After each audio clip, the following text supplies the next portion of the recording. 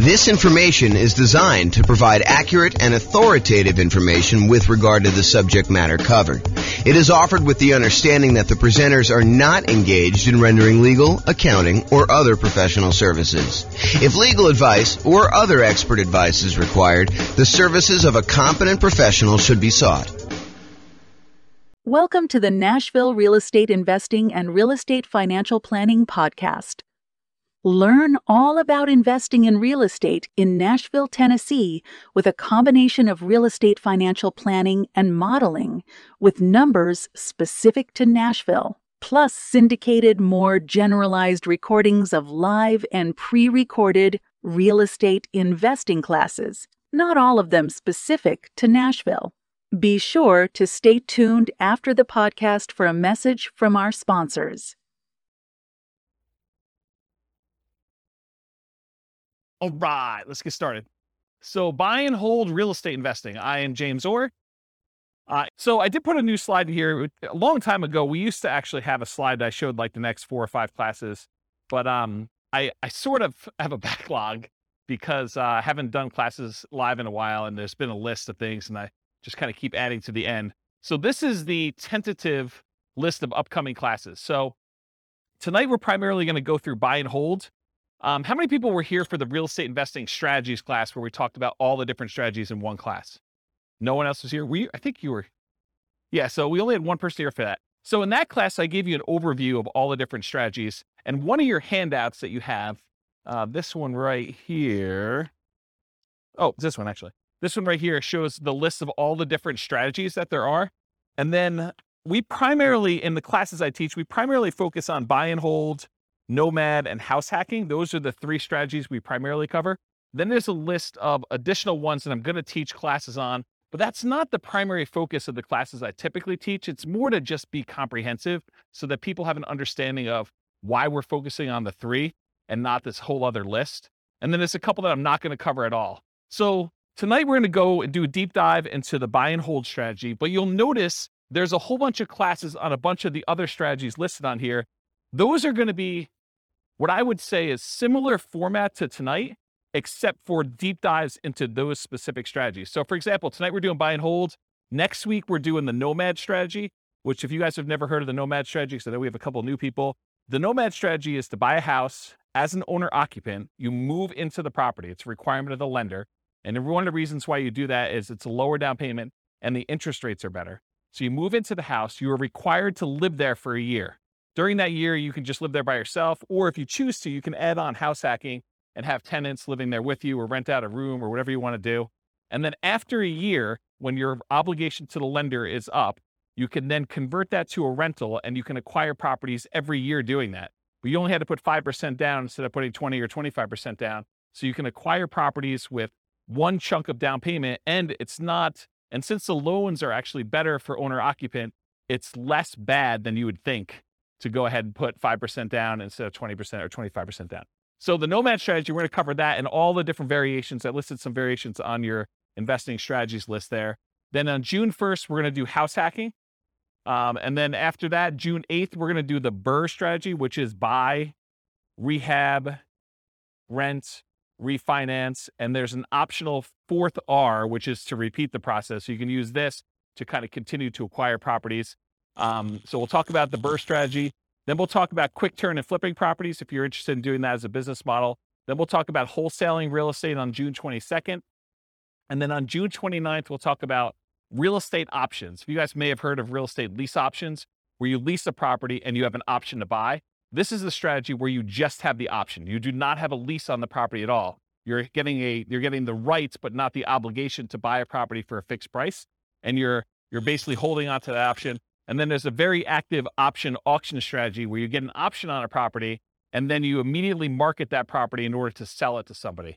And it's usually done through some type of bid sale or auction process on like one evening, like a Sunday evening, in order to get the highest bidder and have the property sold that way. This is really like a variation, if you want to think of it this way. It's like a variation on real estate brokerage in some ways, because in real estate brokerage, a listing contract, if you squint really hard and step very far back, a real estate contract is sort of like an option agreement in some ways, right? You have the right to then market the property and get paid a fee in order to sell it. Well, this is sort of like option auction strategy is a way to do it as a principal. So it's a variation on that theme. So that's going to be on June 29th. July 6th, tax liens and tax deed sales. That's when you buy people's tax liens or tax deeds. Like, for example, if someone doesn't pay their property taxes, you can come in and pay their property taxes, and you usually get a return on the money that you put up. And then there's a really, really small chance that if they don't do it and you wait a long enough period of time, you can actually foreclose on the property for them not having paid their back taxes. We'll talk a little bit about this tonight. We talk about stability in real estate. It's one of the kind of options on there. So that's what we've got there. So tax deed real estate is going to be on July 6th. July 13th, I guess it's July 6th. July 13th, creative financing, real estate entrepreneurship. That's all the creative stuff. Subject to lease option, lease purchase, wrap financing, agreement for deed, contract for deed. That whole list on there is like that big graphic in the middle. That's that whole thing. July 13th, we're going to cover all those in one night. A lot of them are really similar in the mechanics. There's a little bit of difference, but they're very, very similar in how they're structured. So we'll cover all those that night. Then July 20th, I'll try to do real estate partnerships using this format. It'll be very different than the format we usually teach partnerships, but you'll like this new one. And then the next class after that, July 27th, this is sort of like the dividing line when I'm done teaching strategy classes. So this is sort of just getting through all the strategies on that list. And it's going to be very similar to the format tonight for those. And then next one is marketing to find off-market deals. This sort of supplements all these other strategies. If you're planning on doing deals where you're not going to buy them in the MLS, certain strategies are found in the MLS, certain strategies are found usually through for sale by owners, and you have to market in order to find those. So we'll cover a lot of marketing to find off-market deals. I'll do a 2-hour class on that. And then this is a new class I've never taught before on August 3rd. So I've got a client right now who went under contract on a new construction property back when interest rates were really, really reasonable. Interest rates are no longer as low as they were. And so they've kind of risen quite a bit. And so he's shocked by how much the monthly payment went up because he was counting on a certain number. And now that the interest rates have almost doubled, it's a much, much higher number. And so it made me think of, this is not the only case where we can have shocks when we're a real estate investor and we're considering buying properties. So I've got a list working through that is like all the different shocks you can experience when you're buying rental properties and then what to do about them. So number one is just being aware in advance that this could happen and what you can do to prevent them up front. But then there's some other things you may be able to do while the shock is happening. So that class is all about real estate investing shocks, things that can come up while you're acquiring properties that you may not have thought of. And then August 10th is 2 new concepts that you may not have heard before, but there have been ones I've been including in the Real Estate Financial Planner software for a while, and ones that someone mentioned a couple weeks ago. Was that you, Steve, that was mentioning those? Yeah. So there's these 2 concepts. One is cash flow resiliency, and the other one is equity resiliency. So cash flow resiliency, the basic idea is how much can your rent on a property drop before you have negative cash flow? So how resilient is the cash flow you have on your rental properties, on your whole portfolio? You can do it on a single property, but it's much more meaningful on the whole portfolio. And then equity resiliency is how resilient are you in your portfolio with equity when you have prices drop? And so there's different ways you can kind of like finance your portfolio or structure your portfolio where your whole portfolio is more resilient, and there's ways you can structure it where it's less resilient. So we'll go over a lot of different examples and talk about that on August 10th. And then on August 17th, overcoming hurdles for real estate investors. So there are several things that will limit your ability to acquire properties. You know, the most common ones I think a lot of people think of is down payments. I don't have enough down payment in order to acquire properties, or I can't qualify for loans for some reason. So I'm going to go over all the different hurdles that real estate investors have. We'll cover all those in that particular class. And then on August 24th, real estate investing Rubicons. So if you're familiar with history, I think it was Julius Caesar who was crossing the Rubicon, a river somewhere in, I don't know, another country. And so the idea, though, is it's sort of like a marker where you've made progress and you, in theory at least, don't ever go back on that. And so there are a couple different things when you think about real estate investing that you need to get to a point where you've grown to a certain situation. So I've called them sort of like Rubicons, where you've gotten to the point where you now have good enough credit so you can qualify for loans. You've gotten to the point where you have enough down payments, or you've gotten to the point where you're good at property management. So I'm going to give you a list of the different Rubicons that there are. I'm trying to hire a graphic artist to do like a big 11 by 17 sort of treasure chest looking map that has all the different Rubicons that you would list out. And then you can go ahead and mark off when you've crossed those to kind of visualize where you are in the process of achieving your goal for real estate investing. So that is the list of upcoming classes. Is that interesting to anybody? Okay, those look good. All right, good. Is there anything I'm missing on there that you guys are like, hey, how come you're not teaching a class on blank? Anyone? All right, good. Guess I got them all.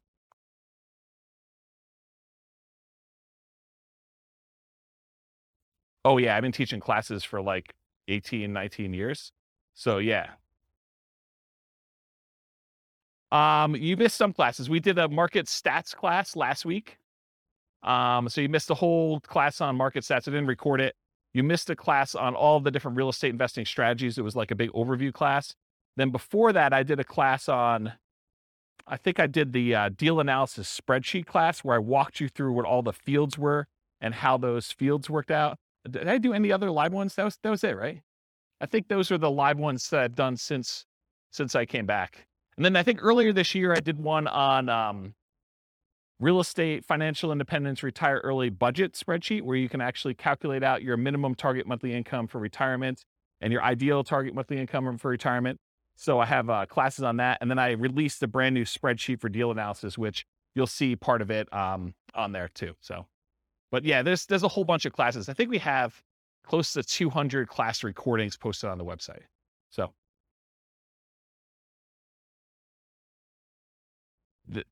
there you go. See, Steve's going to check me. I knew enough to know that it was like in another country and that it was a river, right? Was it Julius Caesar? There you go. See, I know just a little tiny bit about history to keep you dangerous. All right. All right, so buy and hold real estate investing. As I said, I'm James Orr. So real estate investing strategies. So you have the sheet with you, the handout. It says on the top, real estate investing strategies. That's basically this list. So the primary strategies that we kind of focus on are buy and hold, including short-term rentals, vacation rentals, the nomad strategy with all the different variations, nomad by proxy, nomad with house hacking, nomad to short-term rental, vacation rental, lease option nomad, and then the ultimate real estate agent retirement plan, which is, it's supposed to say agent in there. I need to update that slide. And then house hacking. So these are the ones we primarily teach classes on. This is where the overwhelming majority of the classes will ultimately be. There's going to be some kind of like one-offs, but that's where we are. Then there's a whole set of special section here, the secondary strategies, all the creative financing stuff, quick turning and flipping properties, BRRRR and BRRRR, wholesaling, options and auction strategy, tax liens, tax deeds, partnerships and syndications, and then we'll cover deal maker, syndicator, money partner, and loan partner. When I did the other class list, did I have wholesaling on there? I did, right? Okay, awesome. I just must have skipped it or something. But yeah, we're covering that. And then the strategies I'm not really going to talk about are real estate investment trusts, because you basically buy those as like through a real estate broker, not a real estate broker, a stockbroker. And it's more of a security than it is really a real estate investing strategy. I sort of put it on there to be a completionist and kind of be all inclusive, but really, that's not something I'm going to cover. And then I'm not going to go into separate detail about probate, short sales, foreclosures, and pre-foreclosures, because you'll get those when we cover the other strategies, and they're not really their own strategy per se. So we'll cover those, but we're not going to have separate classes on them. Any questions on this? Is it hot in here already? It is? Let's open the door if you don't mind. Just grab it and do the thing, the foot thing, please. Thank you. All right, cool. So exceptions. So one of the things I'm going to go over tonight is this worksheet right here. And this worksheet is what I call the real estate investing strategy profile. If you think about it, when you're kind of determining, hey, I want to do this particular strategy or this particular strategy, we want to think about all the different characteristics of that particular strategy. And so what I tried to do is I thought about all the different dimensions you could measure or think about or consider a different strategy with. And I listed them all out with the most common kind of characteristics that you can have. And so you're going to go through this tonight with your pen, and we're going to do this for the buy and hold real estate investing. And then you're going to be able to do that. Now, when we go through this, I'm going to tell you how I think about buy and hold real estate investing, but you're going to say to me, James, what about this? What about when you do buy and hold, but you do it this way? Yes, there are probably more obscure examples where you can kind of structure these, and there's kind of like slight different variations and stuff like that. But I'm trying to focus in on the majority of the use cases. And you could have exceptions to this thing. You could come up to me later and say, James, what about if you do it this way? Yeah, you could definitely put it on there. But I'm going to try to be most mainstream and kind of the most correct that I think of. And if you want to debate this with me, this is absolutely brand new. I'm creating a database of all the different strategies with all these different characteristics, so that if you want to go search for, show me the ones you can do with no down payment, or show me the ones you can do with no money, or show me the ones you could do that have the lowest risk or the lowest activity, they're the most passive or they're the most scalable. I can give you a list of the ones grouped by those categories, and you can look at it and inspect it in a database format. So that's 95% built, and it's what I use to make this thing, the profile for you. And it's also what I use tonight to do the presentation. But you'll notice we've got all these other classes on all these different strategies. That's what I'm using to create all the different strategies, okay? So kind of just follow along, take notes if you want to. And I tried to write it out for you so that you can just check them off as you go. Okay. And I have a little beware warning here. Just because you don't think there's a chance that X can happen doesn't mean that it won't happen. This is designed to be a starting point discussion to help you make better investing decisions on your own with additional knowledge. Please do your own research. So a lot of these strategies, I'm going to say, I think about it this way. There's this risk or this way to do it. Is it possible that you're like, no, James is wrong, and there's never a risk of property values going down or rents going down, right? You understand how some people could believe that to be true. It's not true, okay? And just because it's a small probability doesn't mean it won't happen. All right, so buy and hold variations. So when I talk about buy and hold, what I'm really focusing on is traditional buy and hold, where you put a down payment on a property, usually 15% with PMI, 20% is the most common one, or 25% down. You can put more down. You can go all the way up to paying full cash for the property. I'm usually focusing on single family homes, duplexes, triplexes, fourplexes, and then it also includes all the apartment stuff, all the commercial buildings, 5 units and up. So that's all just traditional buy and hold in my mind. In addition to that, I group in short-term rentals, vacation rentals, because you're buying the property and you're holding it. It's just you happen to be, instead of renting it to a long-term tenant, you happen to be renting it by the night or by the week or by the weekend. And so I include that as a short-term rental or vacation rental in this model. Now, is it a stretch to think about buy and hold as, I'm going to buy a building and I'm going to do assisted living, or I'm going to buy a building and I'm going to offer a specific service? It sort of gets on the edge of, okay, you're doing a business, you're doing an assisted living business, but you also just happen to be buying real estate. So you could say, okay, I'm doing, storage units. Storage units, I guess, is buy and hold, but it's not really what I traditionally think of. So could you kind of classify it as buy and hold? Yes. Is it really a separate business of like having storage units and running a storage unit business, or having assisted living and doing that, or buying an office building for your practice, or land in order to run your business off of? Yeah, I mean, you could do all those too, but I'm really thinking of it more in the traditional sense of single family homes through fourplex, and then multifamily properties, apartments, and greater. Does that make sense to everybody? Okay, cool. And this is intended to be, interactive. So feel free to interrupt. Please do use the microphone so your question gets on the mic, though. Just raise your hand. I'll bring you the mic, or someone else will bring you the mic. Any questions on this one? Cool. All right. So one of the ways I kind of classify different strategies is this a real estate investing strategy, or is this a real estate entrepreneurship strategy? And the way I kind of classify those is, with a real estate investing strategy, you're primarily taking money, deploying it, putting it into an investment, investing in something with the expectation of getting a return on your money. That's real estate investing to me. There's another way to look at this where you're out there doing work, you're doing labor. Maybe you have some money in the deal, but you're primarily working a job in order to create money, to create value in some way. That's more like house flipping, where, yeah, you have a little bit of money invested in the deal, but you're really not looking to get a return on that money. You're really looking, I'm going to go put labor in and do that. So is buy and hold real estate investing more real estate investing, where you're putting in money and you're expecting to get a return? Or is it more like entrepreneurship, where you're actually going out there and doing work and trying to make money from the work? What do you think? The first option, real estate investing, right? So with real estate entrepreneurship, real estate investing, are you primarily investing money with the hope of getting a return on that money, or time, and in many cases, some money to get a return on your time? For buy and hold, most folks are typically investing money with the hope of getting a return on that money. Short-term rentals sort of takes one step more toward entrepreneurship, because in most cases, with short-term rentals, you're doing more labor than you are with putting a tenant in a property and leaving them for a year or more. Does that make sense to everybody? But it's still primarily real estate investing. You're deploying money and you're expecting to get a return on that money. Okay. So that's on your list. So you can start on your list. Just kind of check it off.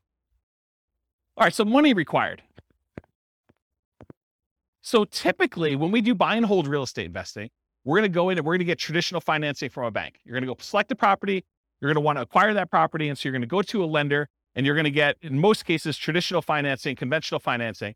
There are 15% down, 20% down, 25% down, and more type loans for these properties. You can buy them with cash, or you can put a down payment and actually get financing on them.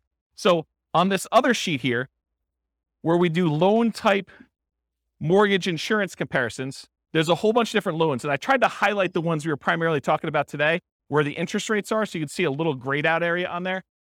And that basically shows you the different financing options and what the rates were as of yesterday. Now, this is not like a rate quote for you. So please don't tell me you're going to go to your lender and say, James told me I could get 6.5% on this loan, so I want 6.5%. It is not a guaranteed rate. I'm not offering you financing. This is sort of like a snapshot in time. I called up the lender that I like to personally use, and I asked him what the rates were yesterday, and we walked through this worksheet. Just out of curiosity too, would you guys prefer that I make this a editable Excel worksheet version for you so that you could actually use it to kind of do your own comparisons? Would that be helpful to anybody? Or do you just like it when I give it to you in class? Anyone want me to create one that you could fill in? No one. Well, glad I didn't do that work then. That's awesome. Okay. So on that worksheet though, it shows you the different types of down payments you need and what the interest rates were on those particular loans, and in some cases what the points were in order to get those particular rates. So typically when we're doing buy and hold, 15 to 25% down, you also need reserves.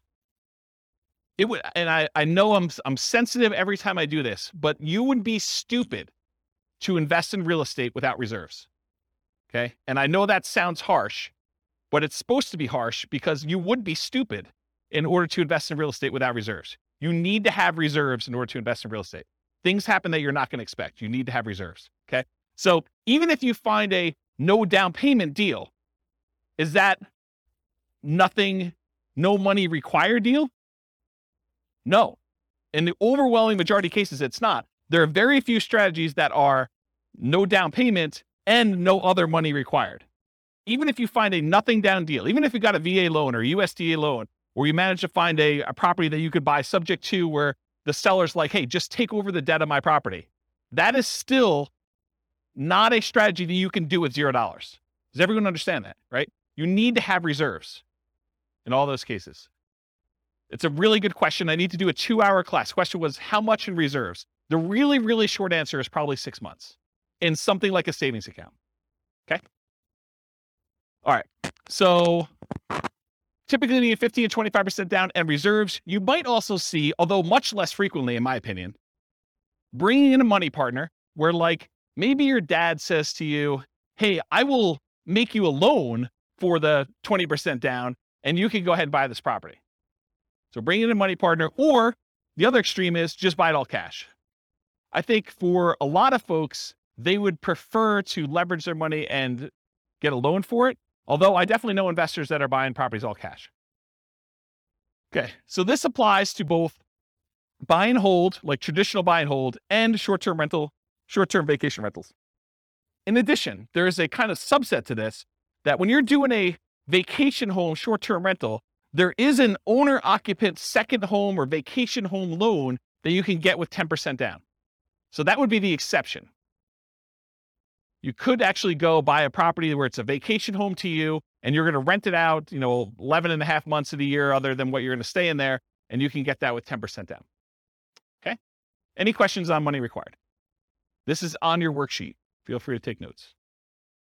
I see you that are not taking notes. What are you thinking? Do you have perfect memories? You can remember all this stuff? All right, cool. So credit required. So it's most common is to qualify for traditional investor financing, non-owner occupant financing. The typical credit score needed in order to do these types of loans is 700. There are some exceptions if you have very low debt to income. So there's a possibility that you may be able to do a little bit better than 700, but most of the time it's going to be 700. A less common situation, if you're buying a property without a loan at all cash, doesn't matter what your credit score is. You can buy the property all cash. Or if you're partnering with someone who's getting the loan, you may not need to qualify for the loan at all yourself, but someone will need to qualify. Okay. Important note, credit scores can change over time. Credit score requirements can change over time. So check with your local lender for the most up-to-date credit requirements. So just because James said 700, you can't go to your lender and says, James told me it's 700. So where's my 700 credit score loan? Because they may tomorrow go out and say it's now 720. We think that our risk profile is out of whack. We want to make sure that people at 720 are getting these non-owner occupied loans. They have the right to change their policies at any time. Individual lenders can, and also the companies that are, or organizations that are buying the loans in the secondary market can require that the loans that they're selling them have to have higher credit scores too. So it can work as either an overlay, that's if the individual lender just adds that as an additional requirement that they're requiring, or it could be from the quasi-government organizations that are buying the loans in the secondary market, or the investors that are buying the loans. Any questions on credit required? You guys are a quiet group tonight. Okay. All right, skills required. So the primary skills required for the buy and hold real estate investing strategy are deal analysis. You need to be able to analyze deals to determine what kind of deals they are, whether they cash flow, whether they make sense to buy, how 2 different properties compare, or how 10 different properties compare that you're considering. Actually finding the cash flowing deals, searching them out in the MLS, going to look at them, evaluating them. Acquisition financing, being able to get the loans that you need, those 15% down, 20% down, 25% down loans, and then property management skills. And by property management skills, I mean one of 2 different things. Either you need to be really good at managing properties yourself, or you need to be able to hire a property manager and manage your property manager when they do it. So one of those 2. And then in addition, if you're doing short-term rentals, the skills for doing short-term rentals are slightly different than the skills for doing long-term property management. I don't do short-term rentals, but I know it's different. Any questions on skills required? Cool. Stability. Stability is an interesting one that I think most people have not heard of. I actually learned about this. There's a guy whose name escapes me right now, but he does the Farnham Street blogs. Anyone know the Farnham Street blogs guy's name? I don't remember. But he basically came out with a blog post. This is probably a couple months ago now. And it wasn't specific to real estate investing, but I immediately said, this applies to real estate investing. So we have this concept of stability. Something is passively stable is if you don't do anything, nothing will happen to it. It'll just sort of naturally work itself out. But something is actively stable if you need to be actively doing something in order to keep that thing from killing you or making you lose money or hurting you in some way. And so he separates things into passive stability and active stability. Real estate in general is actively stable. You can't just buy a property, even the vacant land, and just let it sit. If you don't do anything to your vacant land, you will lose that vacant land eventually because you have to pay taxes on it. So you have to, by the even most extreme example of, I buy vacant land, I don't do anything, you will lose that property if you don't pay taxes on it. Okay? Now, as you move down the spectrum, if you are doing fix and flips, it is very active. If you don't actually do something with your fix and flip, you'll lose the property. In most cases, if you're doing a hard money loan, to the lender. Lender's going to come in after 6 months or a year, and they're going to take the property. So it's very active in that way. But even buy and hold, I would say, is an active stability.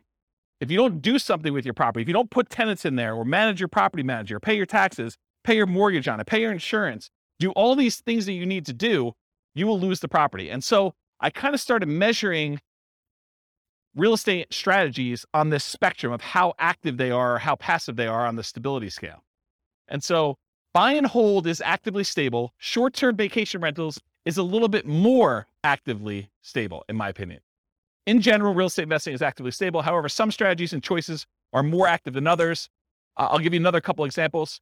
Amortizing mortgages versus balloons and interest-only loans. If you get an amortizing loan, a loan that if you make all the payments for whatever time period, 15 years or 30 years, it will pay itself off. That is less active than if you get an interest-only loan that has a balloon, or you have, well, let's just use interest-only loans. So if you have an interest-only loan, at the end of the period of time, you still owe that amount on it. If you don't do anything with it, they're going to foreclose. So it's more active in that way. The other one actually gets paid off. What about buy and hold versus fix and flips? I think we talked about, or lease options. If you don't put tenant buyers in those properties and kind of keep on them and help them buy the property, Or if they don't buy the property, replace that with another tenant buyer who could possibly buy the property. You're gonna lose the property or you're gonna lose money. Funding retirement via cash flow versus appreciation, debt pay down. So in retirement, one of the strategies, we did a whole class on this. I think it was called cash flow versus appreciation, where I had two different kind of like avatars. And one of them was going to use, one of them was in a market, a real estate market that had more cash flowing properties. Another one was in a real estate market that didn't have very good cash flow, but it was highly appreciating. And so they were going to, kind of see if they could fund retirement by through the cash flow on the properties or fund retirement by using the equity they had in their property from appreciation.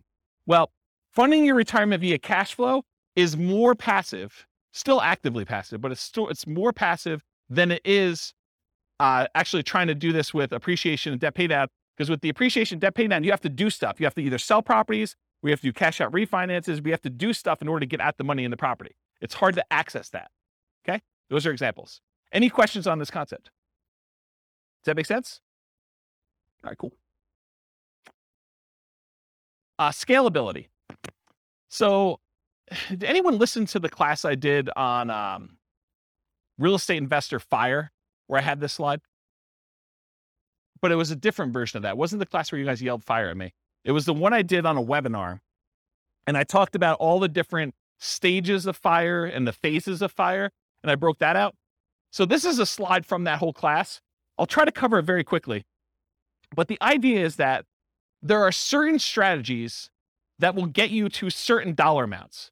So if you think about real estate investing is remarkably good at getting you to about and this is one of those things where there's lots of exceptions and people could argue with me, but about that decamillionaire level. Okay. Really easy to get you to $1 million net worth, relatively easy to get you to this decamillionaire kind of thing. But if you want to become a 100 millionaire or greater, real estate becomes a lot harder to get you there. Okay. Partially because you're limited in the number of loans and the types of loans you can do unless you have exceptional income and exceptional assets to begin with. So it becomes a harder strategy to do that. And what this chart shows, I'll kind of jump ahead to show you what it is, but this breaks down the net worth and like what percentage of it they have in stuff like other assets, mutual funds, stocks, fixed income, managed assets, and real estate is one of them. So it shows you the percentage of their overall asset base that they have broken out by how much net worth they have. And so when you have a 10K net worth, not a lot of people have much real estate at all because 10K is pretty low. But for the 100K net worth, they have a pretty decent sized real estate equity. And then up to this 1 million thing, real estate becomes a relatively significant percentage of that, of their net worth. And then getting up to this 10 million, real estate becomes a pretty significant thing. But then you'll notice over time, real estate actually declines. The amount of real estate that you have as a percentage of your net worth actually goes down. And so when you think about scalability, certain strategies are much more likely to get you to the point where you are scalable. So for example, let's think about this as an example. Is it easier to get to a $1 billion net worth running a flipping business where you're trying to buy properties, flip them, and make money? Are you going to become a billionaire doing that? What do you think? Probably not. Do you think let's even use 10 million. Are you going to get to a $10 million net worth flipping properties and making $25,000, $30,000 a flip? It's going to be hard to get there. Would it be easier to get there if you were buying rental properties, buying $400,000, $500,000 rental properties and acquiring a bunch of those and letting them pay off over time, letting the whole asset base appreciate, letting your loans get paid down if you have loans, getting cash flow on those properties and reinvesting it and acquiring more rentals? Are you more likely to get to a $1 million or $10 million net worth doing that than just doing jobs where you're flipping properties and making $25,000 or $30,000 a pop? Can you see how certain strategies are more scalable than others to get to certain levels? Does that make sense? Okay.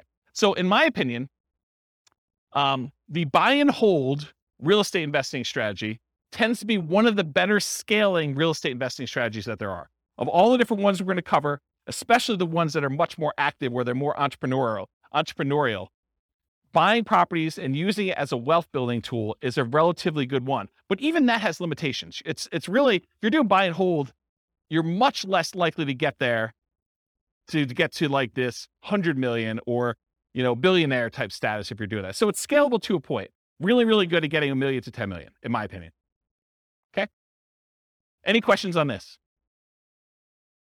There's another like 10 minutes on this particular chart in that other class, which maybe I'll put a note in the show notes or something for the recording. Okay, risk exposure. So another way we want to measure real estate investing strategies is think about how risky they are. And one of the things I like to think about when I think about risk are, what are the risks of doing this particular strategy? So for buy and hold real estate investing, I consider this sort of like a medium risk real estate investing strategy compared to some other ones. There's ones that are much lower risk. There are ones that are much higher. So what risks do you have when you do buy and hold real estate investing?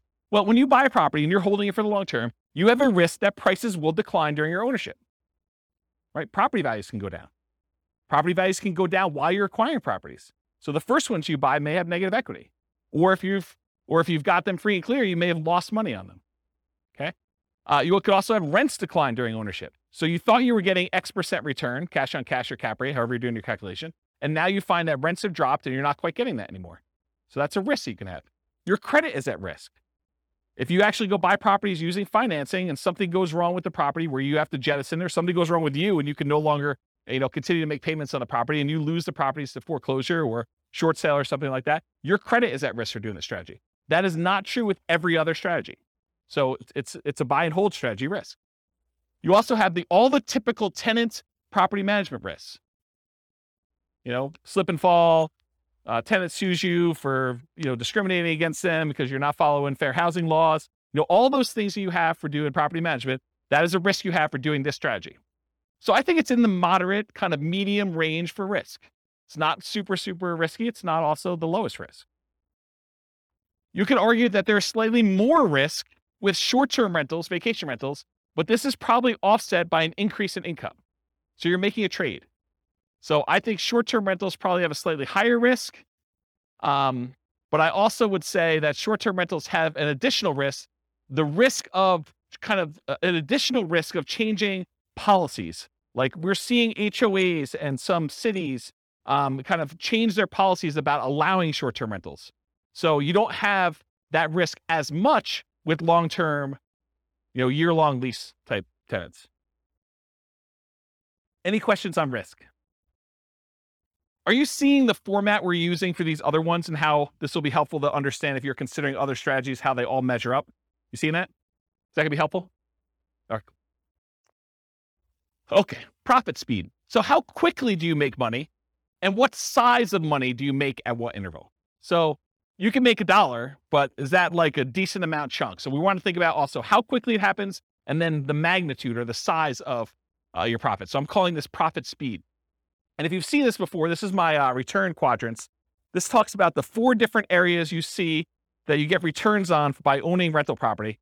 And then I also have reserves in there because you tend to own a small return on the reserves you keep. Whether you keep them in a savings account, you're getting 1% a year. You keep them in the stock market, you're earning 8% per year.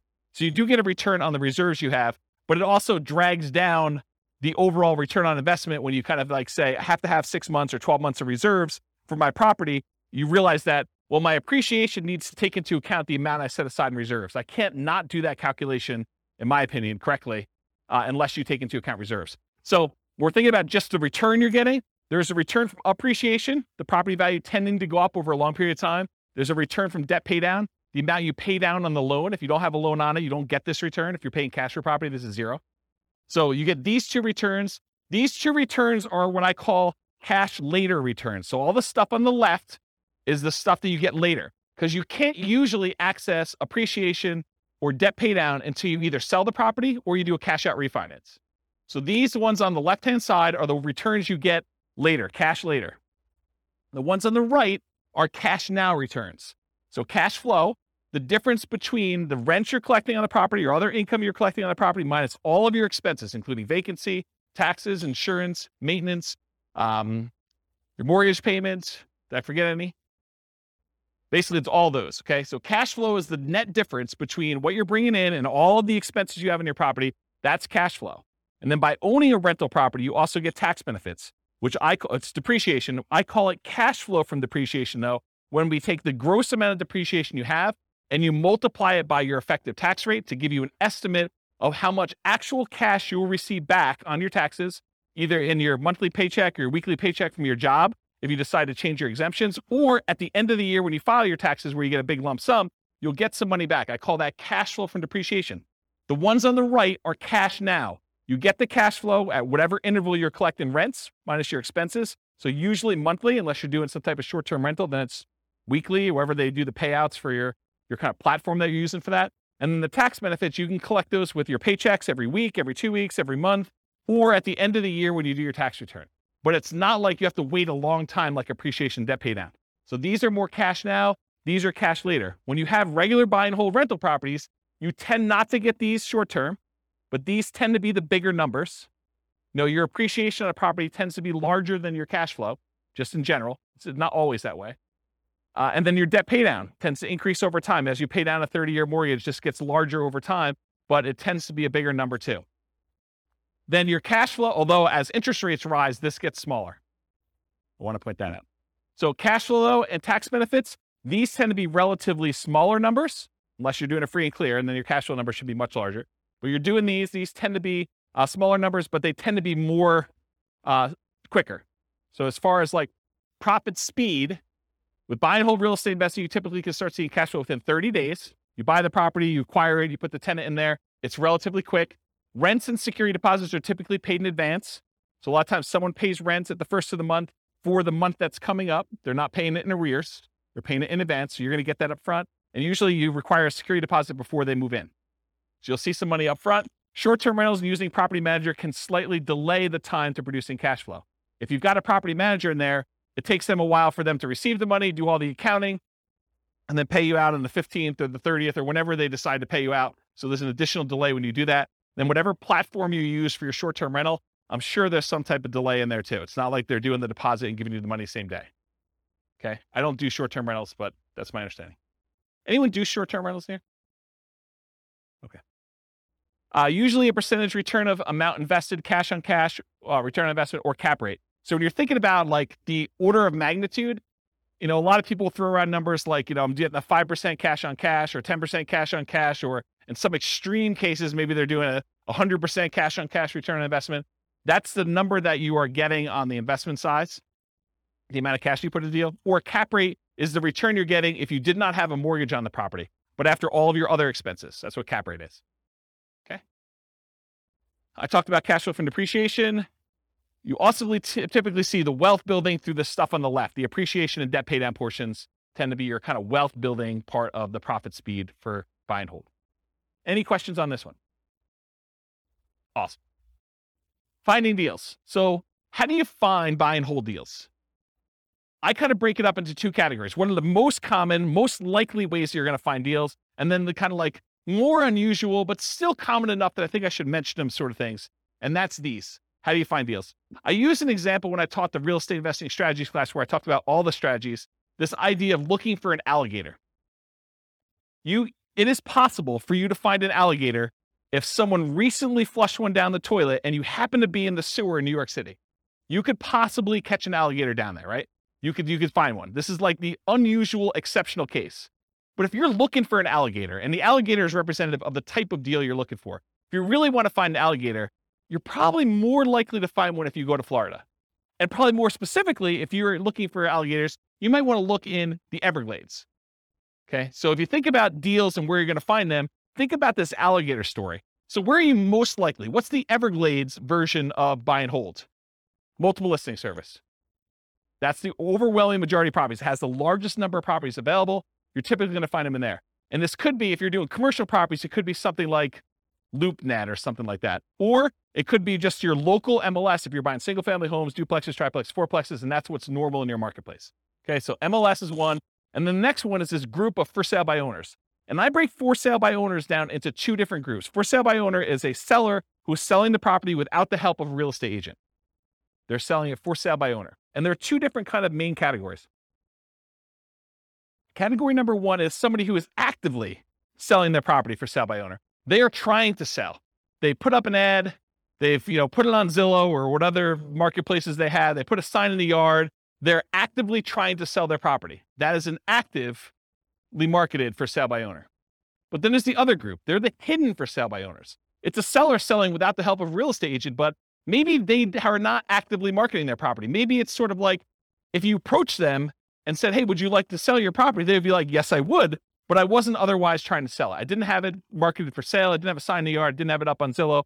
Maybe you had to send out marketing in order to find them. Maybe you were out networking and you did it, but it's some other way where they're hidden and you had to find them another way. And usually those other ways are either through marketing or networking. Those are the most common strategies for finding properties for buy and hold. Unusual methods, wholesalers. Not that a wholesaler can't find you a deal. It's just the number of wholesalers that there are out there and the number of wholesale deals that they're finding is just a really small portion, right? So you may be able to go find a wholesale deal. However, it's like, if you want the best selection, could you go down to the local, gas station and get something that you need? But if you want to have a selection of 30 different versions of that thing, you're probably not going to the gas station. So the gas station is sort of like a wholesaler. Maybe they have one, but the MLS is sort of like the supermarket, where now you have a whole shelf full that you can pick different types, and you get to choose whichever one is best, and you can make a selection. Okay? So unusual methods, wholesalers. Any questions on finding? Did you use microphone? Here. Are you talking about Redfin, Zillow? Do they come under MLS? So Redfin or Zillow could actually include both of these. So it could be that the real estate agents' properties are listed from the MLS on Redfin or Zillow, but also the for sale by owners can also list their properties as a for sale by owner on Redfin or Zillow. So it could be both. So that's sort of like an aggregator for where you're doing it. But ultimately, the source is either the MLS, all the agent stuff, or for sale by owner, actively marketed in that case. Right? Okay, cool. Any other questions? Yeah, hey, John. I've got a two-part question. On the for sale by owner, Yep. is that typically, do they want more money or less money than if they were going through a realtor? And also, the second part of my question would be risk. Yep. If I use a realtor, you guys cover all the hidden stuff. If I'm dealing directly with a homeowner, seems a little more risky. Yeah. So really, really good questions. Just put it down for a second. So awesome questions. So the first thing about price, it's all over the place. I would say that the for sale by owners I've seen, some of them are priced high because they want to get all the money, right? They're going to price it with whatever a realtor would have gotten, maybe even a little bit more, because they think that their property is better than all the other ones that sold. And they haven't had a real estate agent tell them, hey, it's not reality to get, $600,000 for this $500,000 property. You're like, well, I think I can get 600, so I'm going to list it for 600. So you could get some of that. Or you could get them not knowing the value. A lot of times we see that with an out of the area owner who knows that their parents bought the property for $250,000 and they can't imagine in their mind that it's worth $500,000 now. And they live in another state and they're just like, if we can get 300, that's awesome. And it needs a lot of work. And so it goes both ways. And the real estate agent ones, there are real estate agents that help sellers who are otherwise motivated. They want a quick sale and they realize it needs a lot of work and they're not trying to be super aggressive about getting every last penny out of the deal. So you could find those. But I think the overwhelming majority of the deals listed in the MLS are retail deals. I mean, they're priced for retail sale. The real estate agent is representing the seller and they're trying to help them as a fiduciary, get the best offer for them, which in many cases is the highest priced offer that will net them the most. And so I think that is true. But there's that 5%, 10% of those that are also good values. And sometimes a full price deal, especially for buy and hold, is still a great deal. Like you can go buy a property, pay full retail price for it, and it gets you the cash flow economics, the cash flow returns that you want on it, because they're thinking price and you're thinking income, right? And not every property is considered that way. And you're right, I think about the risk too. I think real estate agent can mitigate your risk in a couple ways. Number one, through knowledge about like how to do stuff correctly and all that other stuff. But then there's also an additional insurance layer in there too, because most real estate agents in most states that I'm aware of, at least in Colorado, I know this is true, they're required to have errors and omissions insurance to kind of protect you in case they do something stupid and screw up, right? So I think that there's an additional layer in there. Does that mean that you shouldn't do a for sale by owner deal? No, I think that there's a reasonable amount of risk that you think. There's nothing without risk, right? Like we go out, we drive through town. I mean, you could be doing everything you're supposed to do. You're completely sober. You're driving on the right side of the road. You're doing the speed limit, and person next to you is snorting a line of cocaine, and they just had a 6-pack, and they're driving all over the line. They're spanking the kids and having a cheeseburger all at the same time. You did everything right, but it's still risky for you, right? There's nothing that's without risk. Is that a reasonable risk? I mean, the chance of it happening to you is really low, but there's risk in everything, including buying for sale by owner, including buying some from the MLS. I think there's a small amount of risk in there, especially in markets where, we're coming off like a year of what I would consider to be extreme seller market, where the sellers are in the driving seat. They're setting, these demands where you've got 20 offers coming in and people are waiving inspection, they're waiving appraisal. I mean, you're voluntarily taking on additional risk just buying in that particular type of market. So I don't know. I don't think it's universally that if I had to like handicap it, I would say there's probably a little bit more risk with for sale by owner, but it's not like a ridiculously large amount, in my opinion. And as far as finding deals, I think you can find them in both spots. And I think you can find overpriced properties in both spots. I think you have sellers who are, they're in the driver's seat and they're demanding that their real estate agent list it for way above what it's even worth and what the real estate agent is recommending. You see that on inside the MLS with properties that are just languishing and sitting there, right? And then you also see stuff in the for sale by owner market where people are really, really high or really, really low. There's jokes when I teach like the off-market deal finding class where sellers are saying, my property is worth $50,000 or $100,000 more than it's really worth because that's their dream price and they're not basing it on reality. So I hope I answered your question, but yeah. I'm wondering if the one that I emailed you about the for sale by owner, Yeah. I think it's priced too high based on comps in the area. And I'm wondering if it's because they know that houses are going for more than asking price. Yeah. But if they had someone listing it for them, because agents don't generally increase it that much because they know they're going to get the higher price, right? Is there something to that? There's one strategy as a real estate agent when you're listing a property for sale. One of the ways to do this, and there's lots of different opinions on this, but one of the strategies a lot of real estate agents would recommend is, hey, listen, let's not list it for this much higher price. Let's list it based on what we think it would actually appraise for. Because if you go ahead and list it for $20,000 or $50,000 or whatever it is above what it would appraise for, and then they go and they try to buy it and they still have their appraisal contingency in there and it doesn't appraise, it's a renegotiation. So a lot of the buyers then are come back and say, look, you had it listed for $600, only appraised for $580. I think we need to negotiate this. What you're trying to get a buyer to do is you're trying to get enough buyers, at least this is one of the strategies, but as a real estate agent, you're trying to get enough of the buyers to come in at $580, which would be supported by the actual other comps for appraisals, get it to appraise for $580, but get enough buyers saying this is a deal. It's listed for like what it would appraise for, which might seem a little bit low in the crazy market. Get multiple people offering and maybe get them to say, listen, as long as it appraises for $580, I will then make up the difference to $600. And you want to get that offer because I think that's a stronger offer for the seller because they can get them to then make up that difference. So you're not renegotiating. So there's some strategy to that. Who knows where the market will be in 6 months and that may not come up again, but that's historically how we've looked at that. Does that help you? Okay. Where's my clicker? Anyone know where my clicker went? Oh, here it is. Yeah, I was getting some water when John was asking this question. All right, cool. No questions on finding deals. We're good? Cool. So how do you analyze a buy and hold deal? Well, it's this spreadsheet, the world's greatest real estate deal analysis spreadsheet. That is my modestly named spreadsheet that I made. But basically you enter in all the details about the deal, your ARV, your purchase price, seller concessions, down payment percentage, closing costs, rent ready costs, interest rate, loan term, if you have PMI, all the stuff about that, monthly rent and other income, vacancy rate, property taxes, property insurance, HOA dues, utilities, other expenses, maintenance, all the stuff that you normally do. And then it actually calculates all the stuff you need to know about this. And you can override any of the numbers as well. And it will tell you you're primarily looking for most buy and hold investors. You're primarily looking at your cash on cash return on investment if you're getting a loan or your cap rate if you're not getting a loan. Okay. So you can go download a copy of that spreadsheet. I'll put the link in the show notes for those who listen to the recording, and it's on the screen for you guys here in the room. Any questions? Everyone have the spreadsheet? Anyone not have the spreadsheet yet? Okay, you guys should have it. Okay, good. All right, market conditions. I assume there's no questions on this, right? There's going to be whole classes on analyzing deals, which I've already done out through August or whatever it is, but I probably need to add those.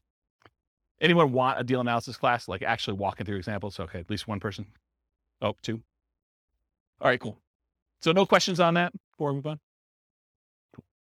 So market conditions. So if you're doing buy and hold, and it seems obvious, it'll seem a little less obvious, I think, with some other strategies. But what are the market conditions you typically want to see if you're buying properties and holding on to them forever? Well, ideally markets with good cash flow. There are some markets where it's really, really, really hard to get them to have positive cash flow. I mean, they're like $1 million properties that might be renting for $2,000 a month. It's really hard to make the economics work on this. Okay. So you want a market ideally that has good economics with cash flow, and markets where you have strong appreciation and strong rent appreciation, where the property values are going up and rents are going up. You don't want to be buying in a market where there's a mass exodus and it's causing a glut of houses on the market and people are chasing the price to the bottom just to get theirs sold before all the other ones get sold. And so the prices are dropping. And maybe there's so many houses for rent that the rent prices are doing the similar thing where they're trying to get lower and lower rent just to get them occupied, because better to get $600 a month than zero. Okay. So ideally you want a market that has a lot of demand, where prices are going up and rents are going up, because that's really where you get your long-term wealth building from with buy and hold. Then you also want cash flow. Market challenges, markets with significant negative cash flow with reasonable down payments. In most cases, I can make almost any property cash flow if you buy it cash, right? If you don't have any financing on it, all you got to do is overcome taxes and insurance and maintenance on the property. And so that's a pretty low bar for most properties. However, then you start saying, okay, yeah, I could buy anything with cash, but really what I want to do is I want to look at the top 5% or 10% of the market, and I want to select quality where I get a good return on my money. And so then you start selecting based on the best cash flow you can get, not just will it cash flow. And that's one of the problems. We'll probably talk about it when we do, some of these other like creative financing or times when you buy from a wholesaler. The problem with buying from wholesalers and for buying creatively where you're doing marketing and you're getting sellers to contact you is selection. It may not be a property that you would otherwise want to select. Where if you go into the MLS, you get your choice of everything. You may decide, hey, everything is not what I want, and I want to hold off and wait till something else better comes along. But at least you get a wide range of things to analyze and select and decide if that's something I'm going to buy or not.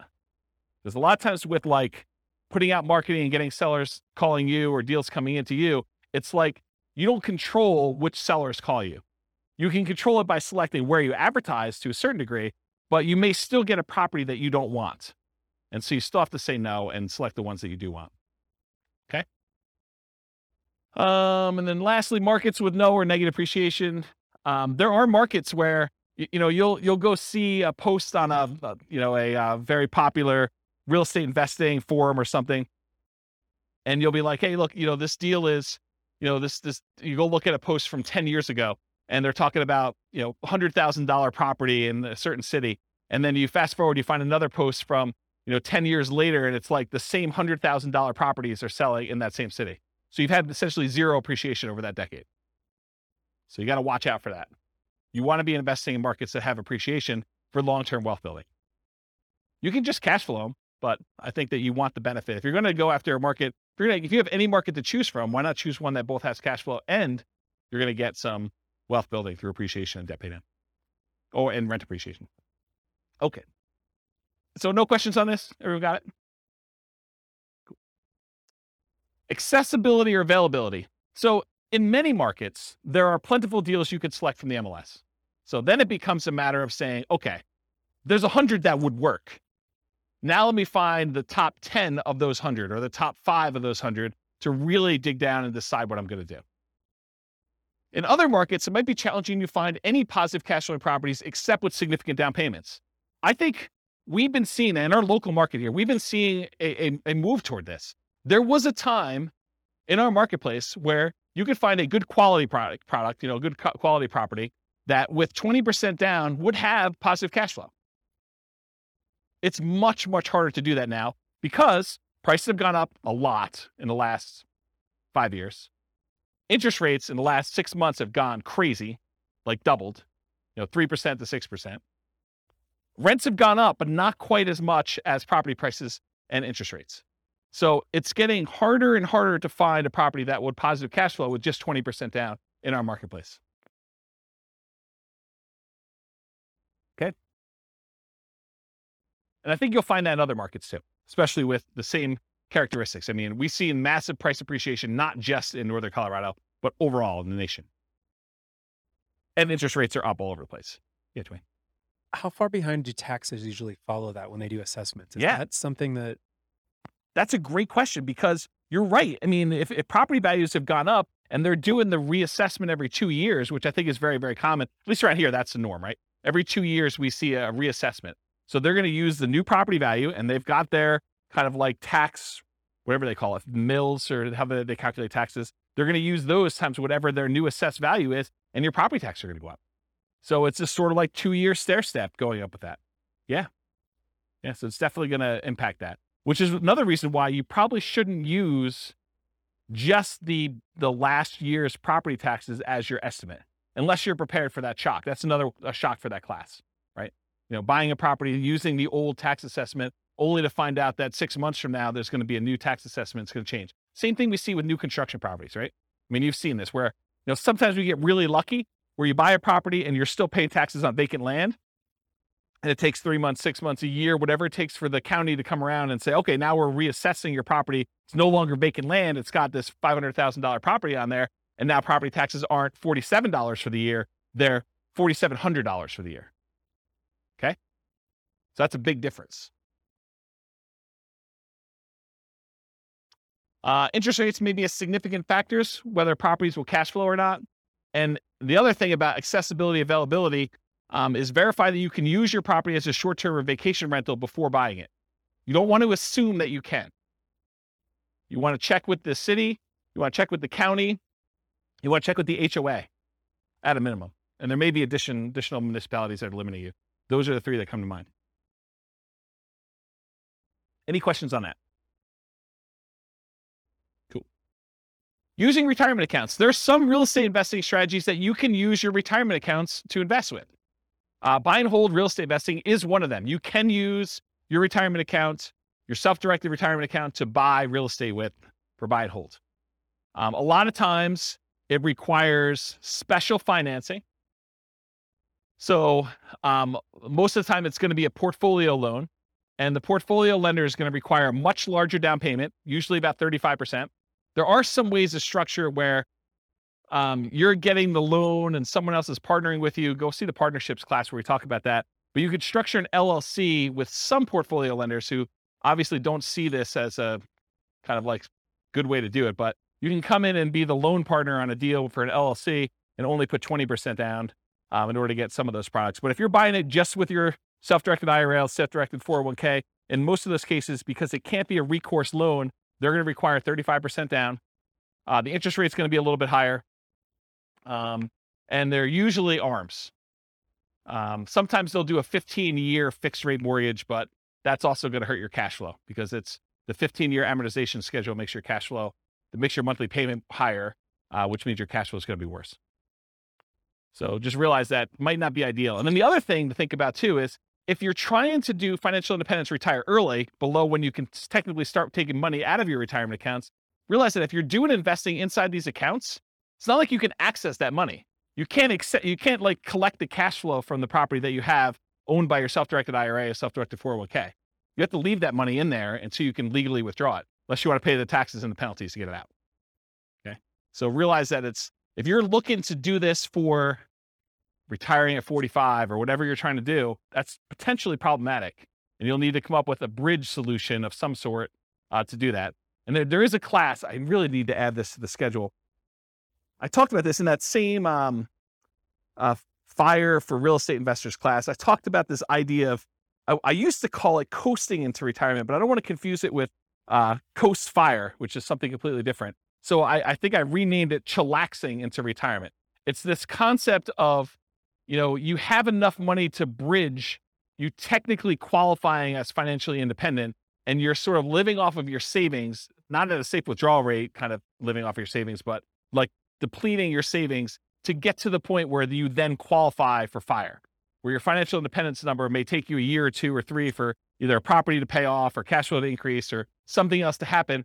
And you're sort of like rapidly depleting another resource that you have to sort of bridge you to that point. And there's probably a full day class I need to do on that. So I don't think I could do it justice in 2 hours. So is anyone interested in that class? Should I do that? Just one person? Two? Okay. Maybe I'll do something like that. Okay. So I talked about all those. Any other questions on can you use your retirement account? Is this helpful? Like the kind of format of going through it sort of like this? Yeah. Okay, good. I'm glad. All right, quantitative analysis. So when I originally did the real estate investing strategies class, I gave you like a warning up front that I could have easily decided, I did qualitative then. I kind of like looked at the characteristics and how they work and what their strategies were. But I could have just as easily done all math and showed you, okay, look, if you do buy and hold, this is what the numbers look like for you doing it. If you do creative financing, this is what the numbers look like for you doing that. And one of the reasons I wanted to do this series, I wanted to do a deep dive with all the different ways to measure and look at it, but I also wanted to do a quantitative analysis. And so what I'm going to do here for the series is I picked an avatar, a prototypical person, and I kind of have a story around them. And then I'm going to show you, okay, if this particular person, in this case, it's a group of people, a husband and wife, if this particular group of people, this kind of like partnership, this, what do you call it, couple, this couple decides to go ahead and utilize the buy and hold strategy, this is what the numbers look like for them. And I'm not going to go into crazy detail where I, drill into this is what cash flow looks like, this is what their net worth looks like. I only use the metric of their ability to achieve the minimum target monthly income for retirement. So when do they actually become financially independent? And so I use that as a metric, as one measuring stick. And as we do today with a couple variations and creative financing and subject to lease options and wholesaling, I will show you how doing that strategy actually gets them to FI or not and how long it takes them so that you can see relative sizes of how quick. If you're going to do, fix and flips or whatever it is, how quickly does that get you to the point where you're going to be financially independent? Does that make sense? Okay.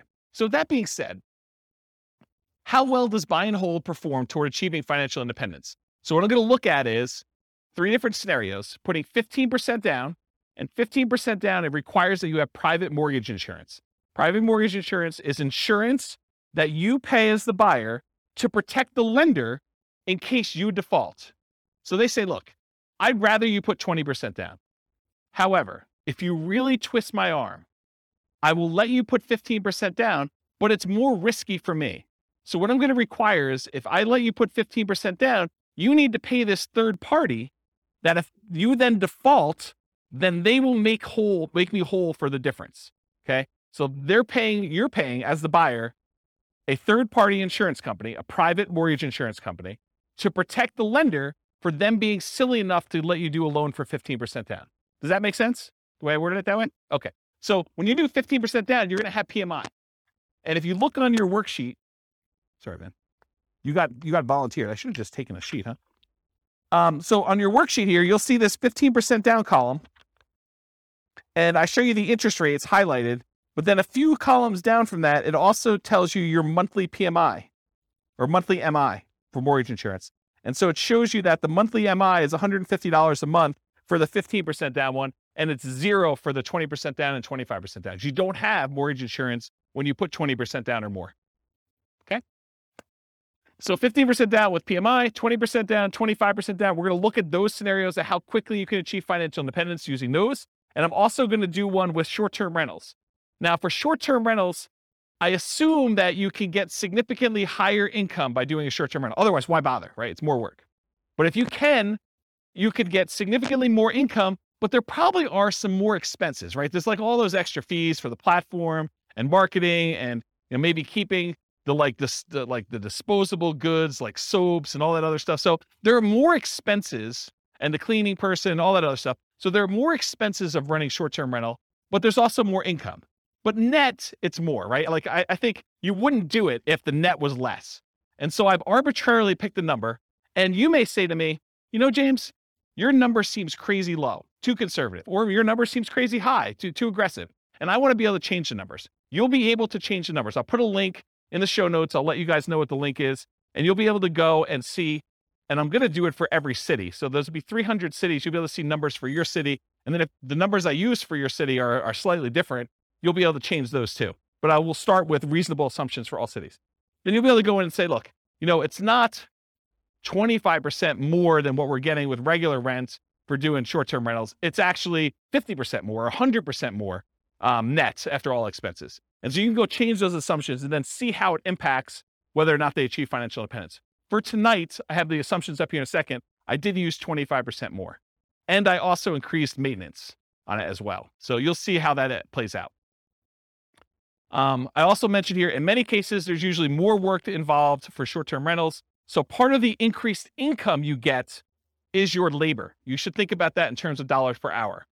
So the differential you're getting above and beyond the work you would need to do as a regular long-term tenant in the property, you need to think about that as, okay, I also need to figure out that I'm also putting in an extra X number of hours, 5 hours a month or whatever it is. And so I need to take that money out and calculate what that means to me.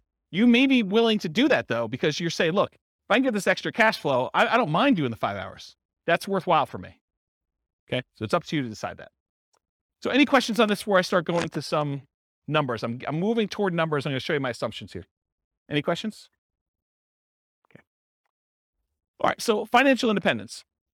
So earlier this year, I did a class, I think it was called, I don't know, Financial Independence Retire Early Budget. And in that thing, I did a walkthrough where I walked you through how to do your own budget to determine what your minimum target monthly income in retirement is. That's like lean fire, for those of you that are kind of familiar with that concept, or your ideal target monthly income in retirement. That's sort of like your fat fire or full fire number, okay? So I walked you through, you kind of walked through all your different expenses, your mortgage, taxes, insurance, HOA, and your own personal property, vehicle payments, all that stuff that you have there. And then I calculate your amount that you need in order to be able to achieve financial independence based on your expenses for kind of two different groups. So I'll put a link to be able to download the spreadsheet, maybe watch the video on there. So you'll want to know your number, but I used for them, I think $5,000, which I'll show you the assumptions for in a second here. But in order to achieve financial independence, it really consists of three parts. So how do you know if someone has enough assets coming in to support them in retirement? There are really three inputs for this. Input number one is passive income coming from things like Social Security, pensions, or annuities. Those are the three most common, but it's all the passive income you've got coming in from that. The second one is any cash flow you have from your rental properties, net of all expenses. So this is not just rent minus mortgage payment. It's rent minus taxes, minus insurance, minus maintenance, minus vacancy, minus mortgage payment. All of the expenses on your property have to be subtracted out. And then that number is the cash flow you can use to determine whether or not you qualify as financially independent. And then the third one is any money invested, not the equity in your property. That's already being included somewhere, but any money you have invested in stocks or bonds or mutual funds or things of that nature, times whatever you believe to be a safe withdrawal rate. Safe withdrawal rate is the amount of money, in theory, that you can safely remove from your investments each year and, in theory, not run out of money. Okay? Usually it's around 4%. Some people more conservatively will use something like 3% or 3.25. The guy who came up with the rule before we saw this massive uptick in inflation had came out publicly and said it's actually over 5% now, which I always scratched my head and said, that seems really aggressive. But I mean, what do I know? But if you look back at historical data, there was the 4% safe withdrawal rate study by the three professors from Trinity University. They did a bunch of back testing on historical data with the stock market and bonds, and they came and said that with a very high probability of success, very low probability of failure, that taking 4% of the amount of assets you have invested in stocks and bonds at different ratios, they did a whole table, so you can go look at the report if you want to. I think it's called the Trinity study. But they said that 4% is a relatively reasonable number to use based on historical data. Okay, so the three things, it's passive income from Social Security, pensions, and annuities. That's number one. Any net cash flow from rentals. And number three, your yearly safe withdrawal rate multiplied by the amount you have invested in stocks, bonds, mutual funds, things like that. The sum of all three of those, if the money coming out from your cash flow, your passive income, and that safe withdrawal rate, if that exceeds the amount you need in order to live, then you are technically financially independent mathematically. Does that make sense? So in order to see if somebody qualifies for this, we're going to use any Social Security they have. So if they go late enough where they're old enough then to have Social Security, that will count for us. Okay. And I did a calculation based on their Social Security, and I think I started them at age 21, try to give them a really long runway. with this, okay?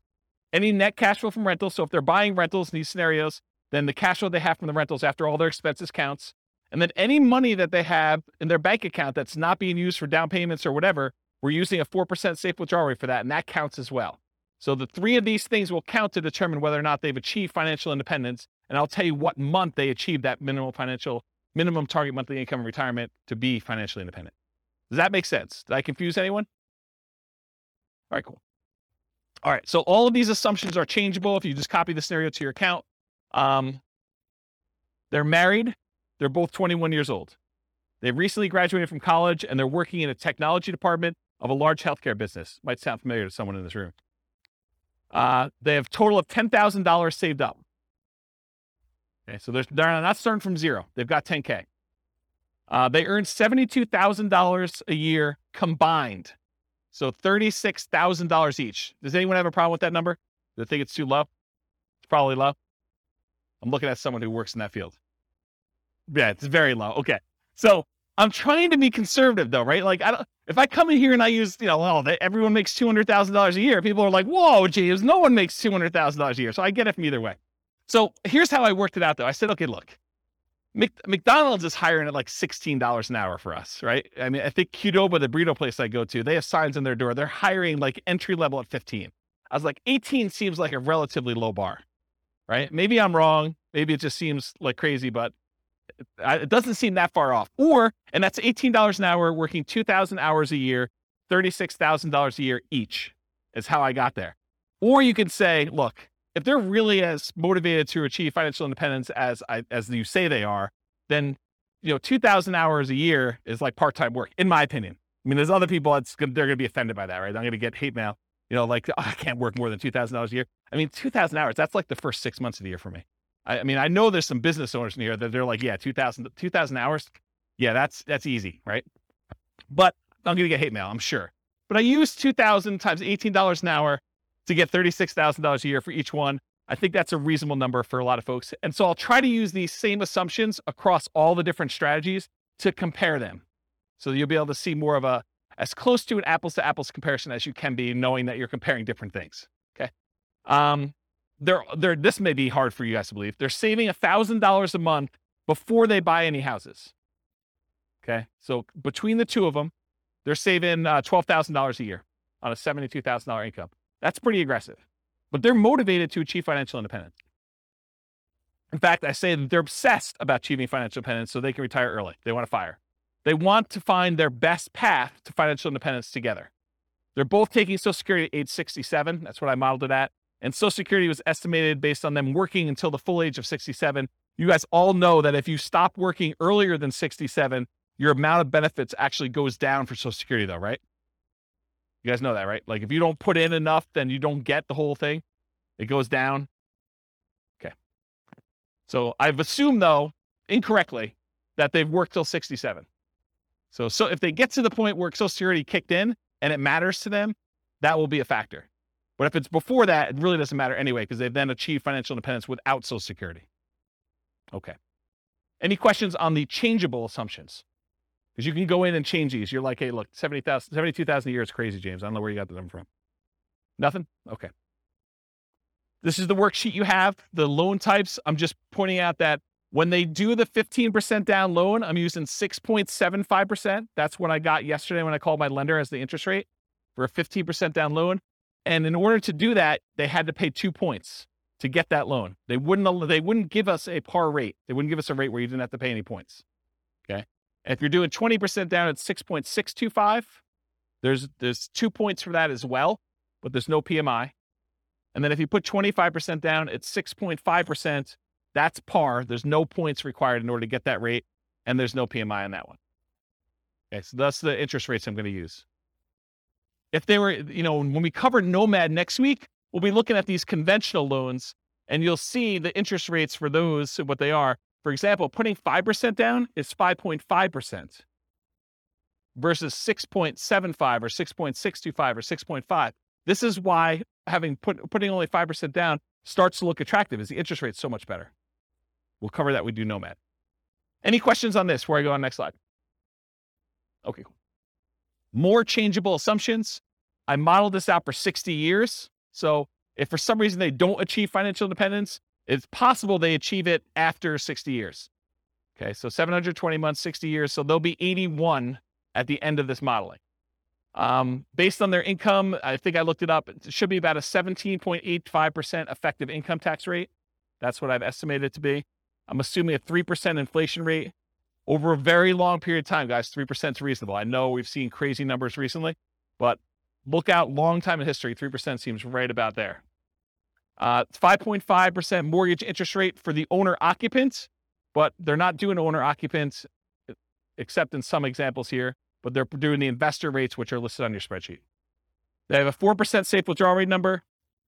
They have $5,000 minimum target monthly income in retirement. So they're trying to get to the point where they have $5,000 a month in passive income from those three sources in order to be considered financially independent. And I do adjust for inflation. So it's $5,000 today, but in the future, it may be $7,000 or $8,000 or $9,000, depending on what time it is. Okay. And why did I pick $5,000 when they're making $6,000 a month? Because they're saving $1,000. So I want them to be at the same level of lifestyle, not at the same income.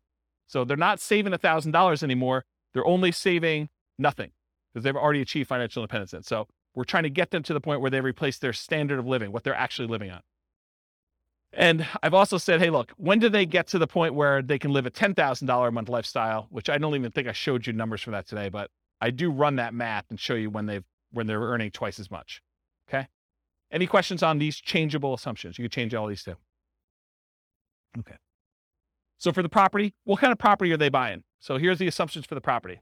It's going to be a $375,000 property value, and it goes up at a rate of 3% per year. So it's keeping pace with inflation. It's not going up faster than inflation. It's not going up slower than inflation. It's pretty neutral.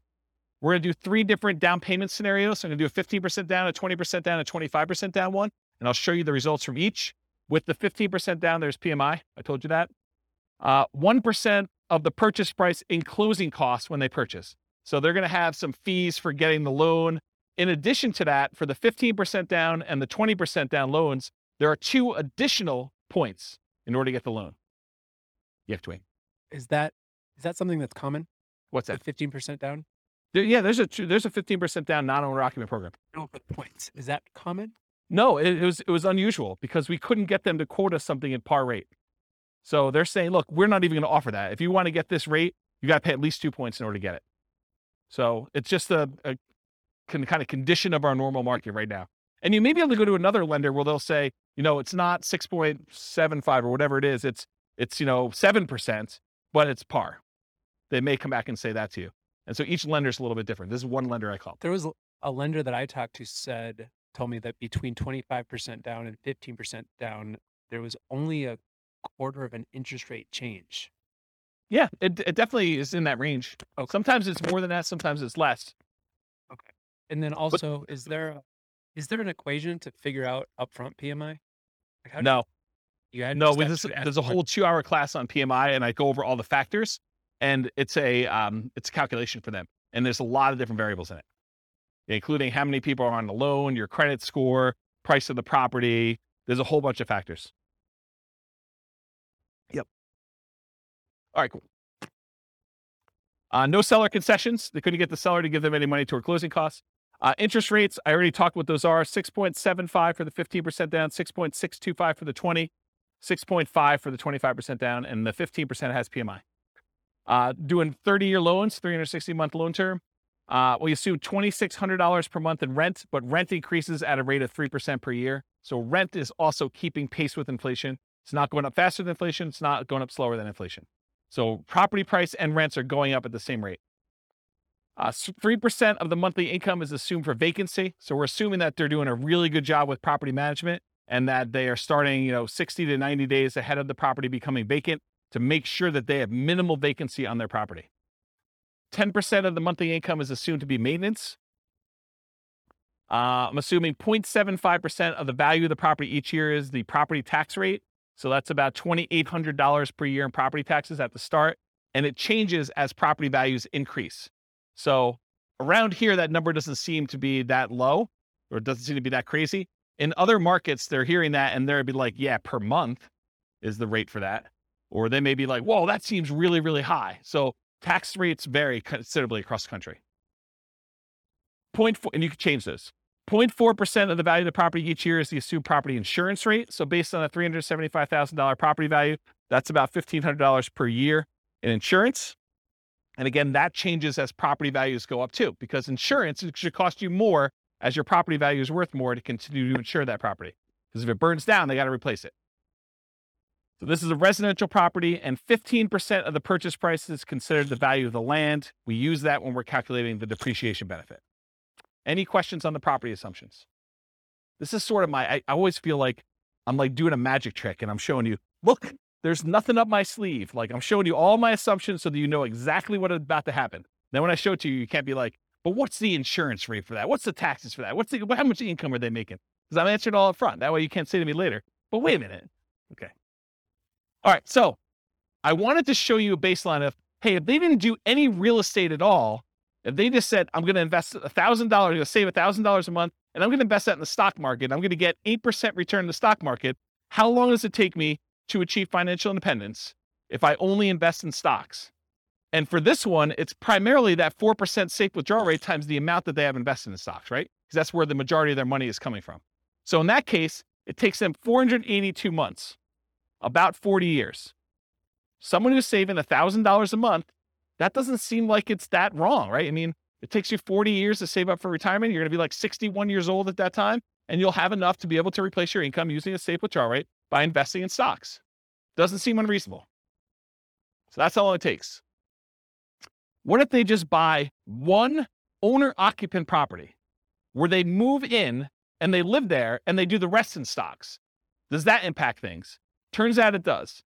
They can actually retire, be financially independent at 396 months if they buy one owner-occupant property and invest in stocks otherwise. So considerably faster. What is that, 86 months? What is that? How many years is that? 7 years? Okay. Now at this point, we've kind of taken it back. They have not opted to buy the owner-occupant property anymore. They're only going to buy rentals. They're going to continue to live in a rental themselves, and they're going to buy up to 10 20% down payment rentals. If they buy 10 20% down rentals, they live in a property that they're not buying a property to live in. They're just staying in the property that they're renting in and continue to pay whatever rent increases there are. It takes them 370 months buying 20% down rental properties in order to achieve financial independence this way. If they buy 10 25% down rental properties, so they're putting more down, they're waiting longer in order to have the down payments, and they're delaying buying the properties, but when they buy them, they have slightly better cash flow because they put more down, they have a little bit better interest rate, they had to pay a little bit less in points, and they put more down, so they're borrowing less, so their monthly payment is lower. So they have the benefits of additional cash flow. That means that they can actually achieve financial independence in 346 months if they do it that way. Just something else to point out too. When you do the 20% down loan, and there's 2 points in order to get that loan, isn't that sort of like a 22% down loan? That's closer to that 25% down than you might have thought, right? Because it's not 20% down now, it's 20% plus 2 points. So it's really a 22% down loan in order to get that loan. Where the 25, you have no points. So it's really 22 compared to 25. So it's closer than you'd think. Right? You have a microphone? I guess it'd be on the amount that you're taking out the loan, 25% on purchase price, but that's right. It's a cost for one of them, and the other one you're actually getting even more benefit by putting more down. right. So it might be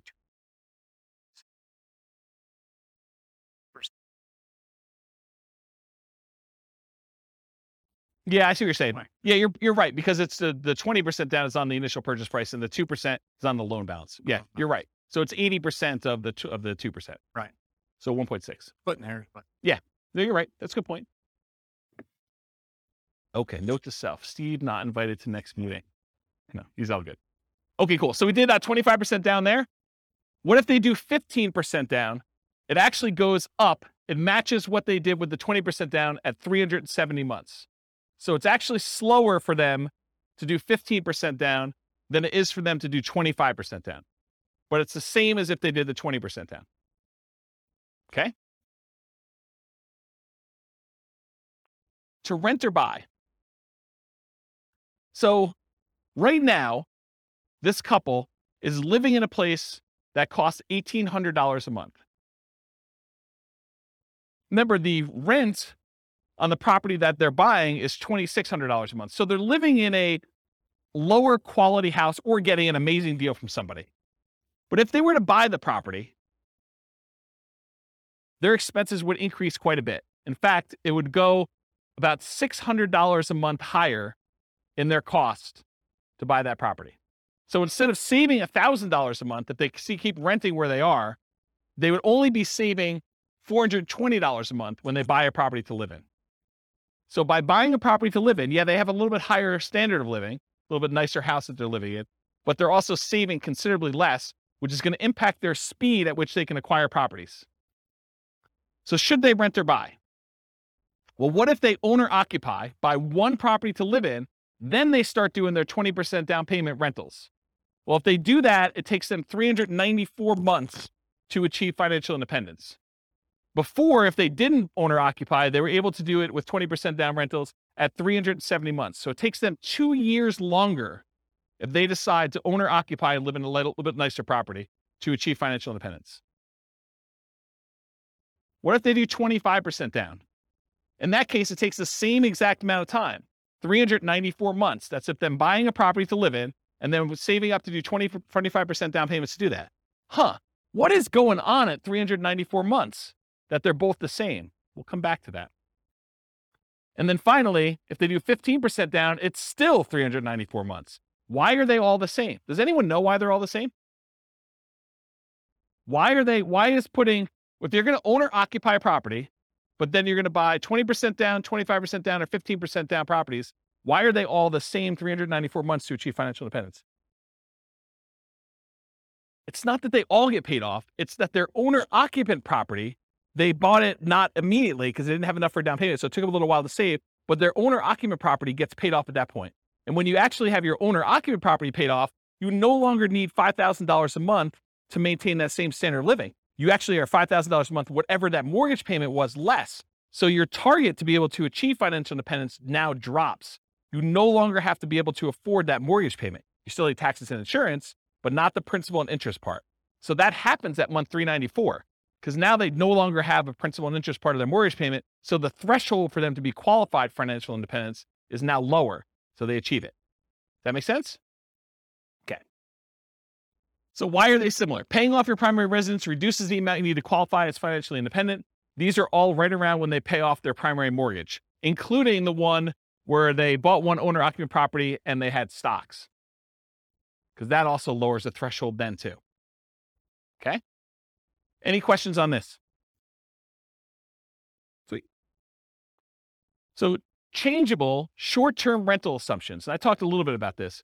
Rents are going to be higher, but fees and expenses on rents will be significantly higher as well. Overall, I've assumed that the net after all the additional expenses will be 25% higher. So in this case, instead of $2,600 a month, I'm assuming you're netting $3,150 per month in rent. But I also added some more to maintenance. My thinking was, hey, look, if you've got a property and you've got a lot of turnover and people are living there and actively being in there, you're probably having a little bit more wear on a property than having a tenant living there for a year and having just regular turnover, or a year or more. Okay. So I assume that maintenance went from 10%, which is $260 a month, because it's 10% of the $2,600, bless you, or 20% of the $3,150, which is $630 per month. So now this has increased quite a bit. And so when you have both a 25% increase, but then this is increased by whatever that is, almost $400, it means a very modest increase in cash flow. So here's cash flow at year 10. When you had it with the short-term rentals, you're doing about $220. I'm sorry, you're doing $467 a month with the short-term rental and $220 a month if you were just doing the long-term rental. So you're still doing more cash flow, but it's not quite as significant as you might have thought. And I may be completely underplaying this, where you may say, but James, I'm really doing twice as much in rent. and my maintenance is closer to 20%, or maybe it's 25 or whatever it is, but doing twice as much in rent, my number is going to be much, much better. Yeah, that's why all these assumptions are changeable. Go load it up and change the assumption and rerun it and see what your number is. But based on this, I wanted to show you what the impact of achieving financial independence is, even with just this modest increase. Okay? So, now doing the short-term rental with 20% down, they achieve financial independence in month 298. It's significantly shorter than all the other options we've considered so far. So getting that extra rent matters. And then 25% down, it's 285 months, which is even shorter. And putting 15% down, it actually is the same as if you bought 20% down rentals. Okay? So it does increase it. The best one is doing 25% down for short-term rentals. And then what if you own or occupy and then do short-term rentals? Those are all right here. Buy one owner occupant, then short-term rental, 20%, 25, and 15%. So it bumps it back up to 346 months for the 20%, 334 months for the 25% down, and 345 months for the 15% down. So it's sort of what you'd expect. Any questions on that?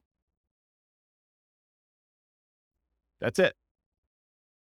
I will stick around for questions. I got applause, right? Any questions on any of that? Overwhelming? Microphone? See? Yeah, I don't know how many people will care about this question or the answer to it. It was sort of related to PMI. Do lenders care the source of your down payment? For example, if you're actually using HELOCs, not cash, is a lender going to care ahead of time, what the interest rate on your HELOC is? Are they going to try to pre-compute, these monthly payments on your HELOCs? Or are they just going to say, oh, 25% is 25%. I don't care if it's cash or, whatever. Yeah. So that's a really good question. I'll answer a couple parts of it and then tell you definitely talk to your lender to find out. Okay. And if you're concerned that you don't want to, muddy the waters with the lender you're actually using, call a different lender and get a generic answer to the question, and then call your lender to verify. But here's how I would think about this. I think the lender is going to definitely take into account the payment you would have on your HELOC to qualify you from a debt to income perspective. So that will definitely be a factor for qualifying for a loan. However, I don't think that they would have a problem with you using the HELOC as the source of your down payments to do that. But it's possible that these loan programs can change and that they might, raise an eye at it as things change. But my understanding is that you can use HELOCs for down payments, but they do take into account the payment you would have on your HELOC to qualify for your DTI calculation.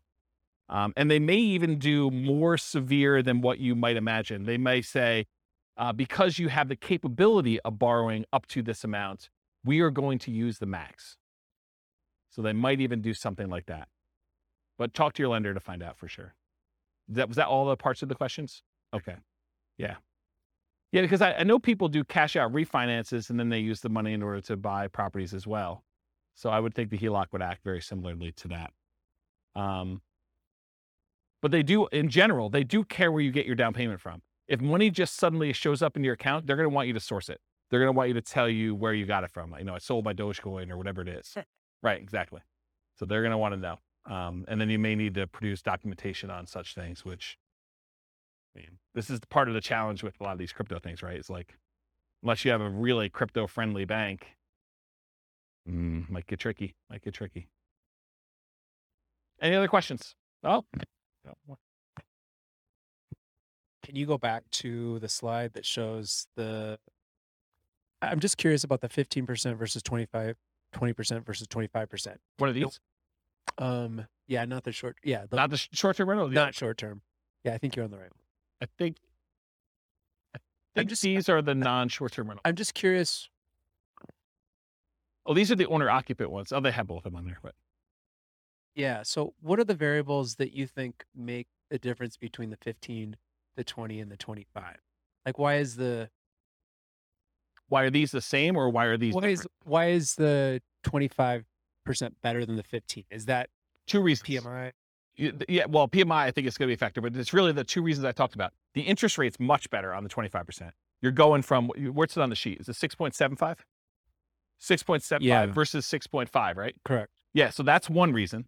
So that compounds over this time period, whatever it is, and multiple properties. So like it cascades. You're not just talking about one property with that 25% difference. You're talking about 10 properties eventually with that difference later on. And so it cascades, it gets worse and worse and worse, or better and better and better, depending on which way you're looking at it. So the interest rate is the difference. And when you do 15% down, you're borrowing more. And so your cash flow is much worse than if you put 25% down because you're borrowing less.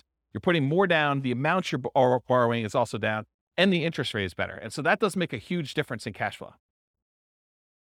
And you think does that cash flow make up for the fact that you're putting less down so you have more cash to buy your next property with a 50% down? You don't have more cash. They're buying properties as soon as they get to the point where they have enough down payment and reserves. So as soon as they get to that point, they're buying their next property, and then they're saving up until they could buy it. So if you look at the chart of like how many properties they own and when you're buying 25% down properties, eventually I think you get to the point where you're buying faster. The first one you buy might be a little bit quicker, but then it's worse cash flow. So you may not even be saving as much. So it takes you longer to do that, or maybe similar amounts, but you're being impacted by that lack of savings rate in order to do that. I like those graphs that you've had before that show those steps. Yes. And if you go pull up on the models, you'll be able to look at all those. The complaint I sometimes get is, James, you show me 300 charts. No. Right. Yes. It is the complaint I get, which, I mean, I like charts and I like showing the charts so I can show you all this stuff. But sometimes when we don't have that chart, like I've occasionally even said to people in the room, this chart, I'm not even gonna talk about unless someone challenges me, because I want to be able to show you this as to like how I got to where we are. And it's sort of like, it's like ammunition for arguments in class. But, today I tried to keep it simple and simplified it. So one other thing I'll add. So this exact person, have you been listening to the new Real Estate Financial Planner podcast where I go and I do like Andrea and her story and do that? Well, I'm doing this person through a large number of different scenarios. I'm going to take this storyline. And so I'll do individual episodes on each one of these scenarios. And so you'll be able to see a lot more detail too that way. it's using these interest rates all the way through. Yep. Okay. Yeah. I'm going to try to do like one story arc where we don't change anything. But then in the advanced versions of it, I'm using variable interest rates and variable appreciation rates and variable rent appreciation rates and variable inflation rates. And one more variable thing, but there's like 5 things that are variable to show you like, and then I'm going to run it 1,000 times to show you what the range of expectations are. They may be financially independent anywhere between month 274, where it's 1 time out of 1,000, all the way up to month 495. I'm just making up these numbers. And that's 1 time out of 1,000. And the majority of them are in this range of here to here. And I'll be able to show you that in advance. And those are based on historical data, like the variable rates, No, they're variable. So like instead of doing an interest rate of 6.5, I'll say, look, it's 6.5 month 1, but there's a chance it could go up to 6.25 the next month, or it could go down to 6.375. And so there's just a probability distribution. And so sometimes, one run out of 1,000, maybe it actually ticks down. But another time it might actually tick up where they go to 7 or 8 or 9 as you're buying more properties. But it changes every month so that when you finally do buy a property, the interest rate may be much different than what it is today, but it's doing a change each month to see like where it moves and over a large enough sample size. And I don't even know if 1,000 is truly large enough, but it gives you a decent range of like what the values might be. And you could see like, hey, interest rates has a major factor here. And so if interest rates go up, this looks much worse for them. If interest rates go way down, this looks amazing for them. And so you can now see some of those things happening with interest rates, with rent appreciation rates, because what happens if the market softens and they're getting better deals as they're acquiring, and then it turns around and they go up? What happens if prices go up when they're buying, and then it starts taking off when they, kind of get to the point where they have 10? All of those things can happen in those runs as well. And it combines with rent appreciation and price appreciation and interest rates and inflation rate. And the stock market rate of return is also random. So those are the 5. Does that help?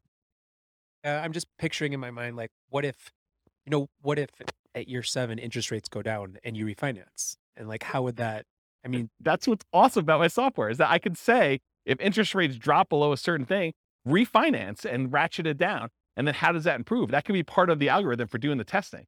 Because that would be really, that'd be really interesting to see like how 15 and 25 changes, and if 15 shoots farther ahead based on a 5-year refinance to the same interest rate or something. This is literally why I wrote that software, because I had those same questions, right? About my own personal stuff. I'm like, look, I'm on this plan. What happens if?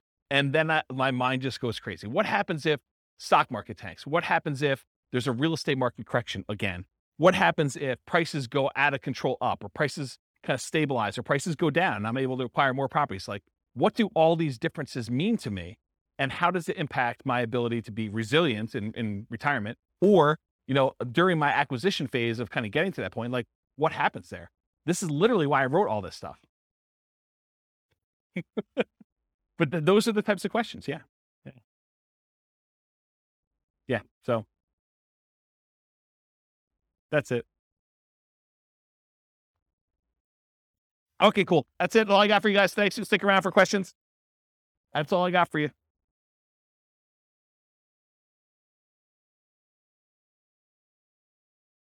With home prices up, mortgage interest rates up, and rents up, but not quite enough to counteract the higher prices and interest rates, cash flow on rental properties in Nashville is harder than ever. Book a call with the Real Estate Financial Planner to apply our proprietary 88 strategies to improve cash flow on your rentals. See the show notes for a link to schedule your call and improve your cash flow today. If you're a real estate agent, lender, or professional in Nashville that wants to help our real estate investor listeners, consider reaching out to learn about collaboration opportunities with this podcast. We'd love to add more value to our listeners by having you assist our investors buy, sell, and finance their real estate investments. See the show notes to schedule a call to discuss collaboration opportunities.